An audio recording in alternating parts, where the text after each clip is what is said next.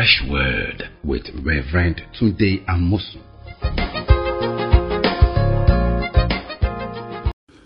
Welcome to Fresh Word. Let me read a passage in the Bible before I introduce my subject to you. Listen to 1 Peter chapter 1, verse 3 and verse 4. All praises to God, the Father of our Lord Jesus Christ. Reading from New Living Translation.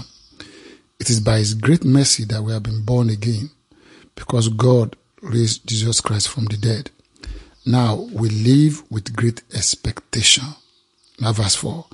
And we have a priceless inheritance, an inheritance that is kept in heaven for you, pure and undefiled, beyond the reach of change and decay. Now, I would like you to sit down with me today, or wherever you are, in the car, standing, or lying down. Let's talk about our great expectation. I think there was a book written years ago by Charles Dickens talking about great expectations, and I think it was full of hope and misery. But this is different. When you are born again, we just read in 1 Peter chapter 1, verse 3. It says, all praise to God our Father, for Lord Jesus Christ. So by His great mercy you have been born again. So if you're born again here, you are born into something. He said, because God raised Christ from the dead, then you are born again. And now we can live with great expectation. And what are we expecting? We're expecting His great inheritance. We're expecting Him to make our life wonderful, great, and grateful. It says, verse 4 says, and we have a priceless inheritance, an inheritance that is kept in heaven for you, pure and undefiled, beyond the reach of change and decay. Yeah, so what are we expecting after we are born again? What are you expecting after you are born again? Some of us just expect to die and go to heaven. That's great, but God has much more than that. God wants you not only to die, but to live. Because even after death, there's still life. Jesus said, I have come that you might have life, and have life more abundantly. And this life has to do with expectation.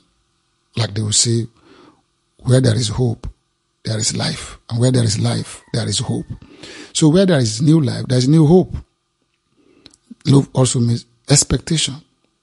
So this kind of expectation is just unusual because it comes from our new life in Christ Jesus. And this new life expectation is based upon our priceless inheritance, our great inheritance. Now, when you hear inheritance, what do you think? You think of some kind of stuff, treasures laid up by parents for their children. Not the other way around. It's not what children lay up for their parent. It's what parents work and get ready for the kids to enjoy. When we have the word inheritance, it means that you have access to something that you didn't work for, that your parent work for, and that you can now access it. For instance, if your parents build houses and they pass on, the house or the houses become your inheritance. The properties and assets become your inheritance. So we have inheritance in God. And Jesus died for us to enjoy this inheritance. So we have this priceless inheritance. And He said it's kept, not here on earth where it will be destroyed and be degraded. He said kept in heaven for you. So this is a heavenly inheritance. It's not earthly inheritance. Don't get me wrong. I don't mean that it won't function here. It's just heavenly. It's from above. It's not from down here. So it does not suffer change or decay. And it's pure and undefiled because from God the Father. But He said it's kept in heaven for you. He didn't say it's kept in heaven from you. He said it's kept in heaven for you. This is for you, not from you. Did you get my point? So we have this vast inheritance in God, this unlimited inheritance in God. We're going to look at what are those inheritance. But Remember that inheritance, you don't work for it. It's something made available to you because your parents store it up for your use and for your enjoyment and to make life possible and more exciting for you. So you have inheritance in God. No wonder Paul was talking about this and he used the word heirs in chapter 4 of Galatians. We are going to read it. Listen to this. In verse 7, he said, now you are no longer a slave, but God's own child. And since you are his child, God has made you his heir. Oh, wonderful.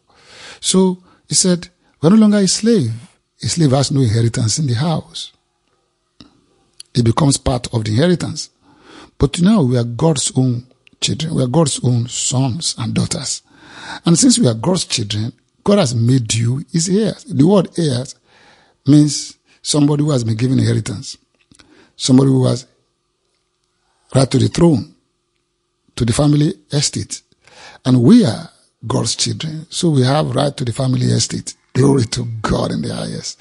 This estate is ours today, and we can enjoy it. It's reserved in heaven for us. Think about the Queen of England. She's on the throne, and she has what they call heirs to the throne. And these heirs, they participate and partake in the vast inheritance of the empire, the British Empire. So also our Father's kingdom has vast asset and inheritance, vast estate, the universe, and we've been made God's children, and then we are heirs right now. In fact, Paul even said that in Romans chapter 8, we are heirs of God and joint heirs with Christ. Let's take a read to that. I think Romans chapter 8, let's look at verse 16. For he said, reading from NLT, for his spirit joins with our spirit to affirm that we are God's children. And since we are his children, verse 17, we are his heirs. In fact, together with Christ, we are heirs of God's glory. But if we are to share his glory, we must also share his sufferings. Now, you can hear that.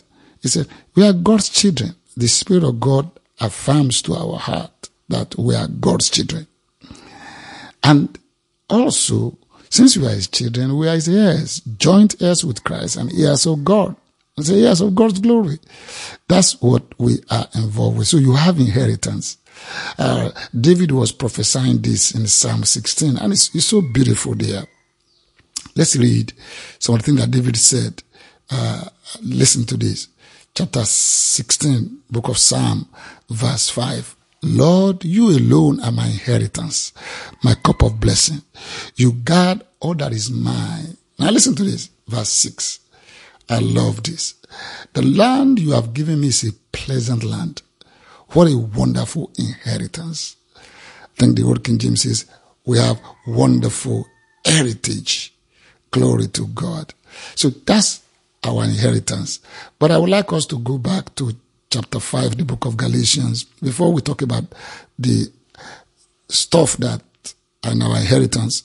I want you to think about this verse that the Bible used. Listen to this in chapter 4. I want to read NLT. Chapter 4, Galatians verse 1. Listen.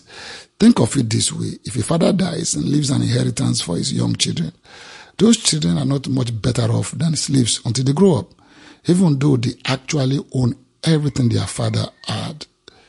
Did you hear that? Did you hear that? It means that we got to grow. Let me read from New King James Version, that same verse, and let's hear what it has to say. Now I say that the heir, that's the inheritor, as long as he's a child, does not differ at all from his slave, though he's a master of all, but is under guardians and stewards until the time appointed by the father. So for you to really assess your inheritance and experience and enjoy your vast heritage in God, you have to grow up. No, it's already yours, but growing up will afford you the sense of responsibility, and you will see the importance, the vastness, the usefulness of this inheritance. But first of all, I would like you to see that you have inheritance in God and you are God's heir. Praise God. You have access. It's yours. Vast inheritance of God's great estate, family estate. I want to close with this thought, and we're going to continue and look at what are the content of our inheritance in the next episode. But remember the prodigal son. The Bible says the father had 2 sons, and the younger came and said, "Give me my own." And wonder of all wonders, the father turned around and gave the boy what he asked for. Yeah. Let's read it again. Chapter 15, verse 11, the book of Luke. Then it says, certain man had 2 sons, and the younger of them said to his father, "Father, give me the portion of goods that falls to me." So he divided to them his livelihood. Oh, did you hear that? The second son said, "Give me the portion that falls to me." Certain portions fall to you. And the father of black, he divided them. God has divided his vast inheritance to us. Now, of course, we should not be like the prodigal son that went to go and waste it. We should be wise and mature sons that will make use of this for the glory of God and for the betterment of his family. That's what we should be using this for. But do you know what? You have portion in God. You have blessings untold. No wonder Paul said in chapter 1, verse 3, the book of Ephesians, said, "Blessed be God and Father of our Lord Jesus Christ, who has blessed us with all spiritual blessings in the heavenly places." We're going to dig into that and find out more about that. But right now, you are inheritor. You are God's heir. You have inheritance. And your life after you are born again should be lived with great expectation for this priceless inheritance reserved in heaven. Not from you, but for you. Pure and undefiled, that cannot decay or change for the worse. Thank you for listening. We'll go to the next episode when you join us next time. Thank you.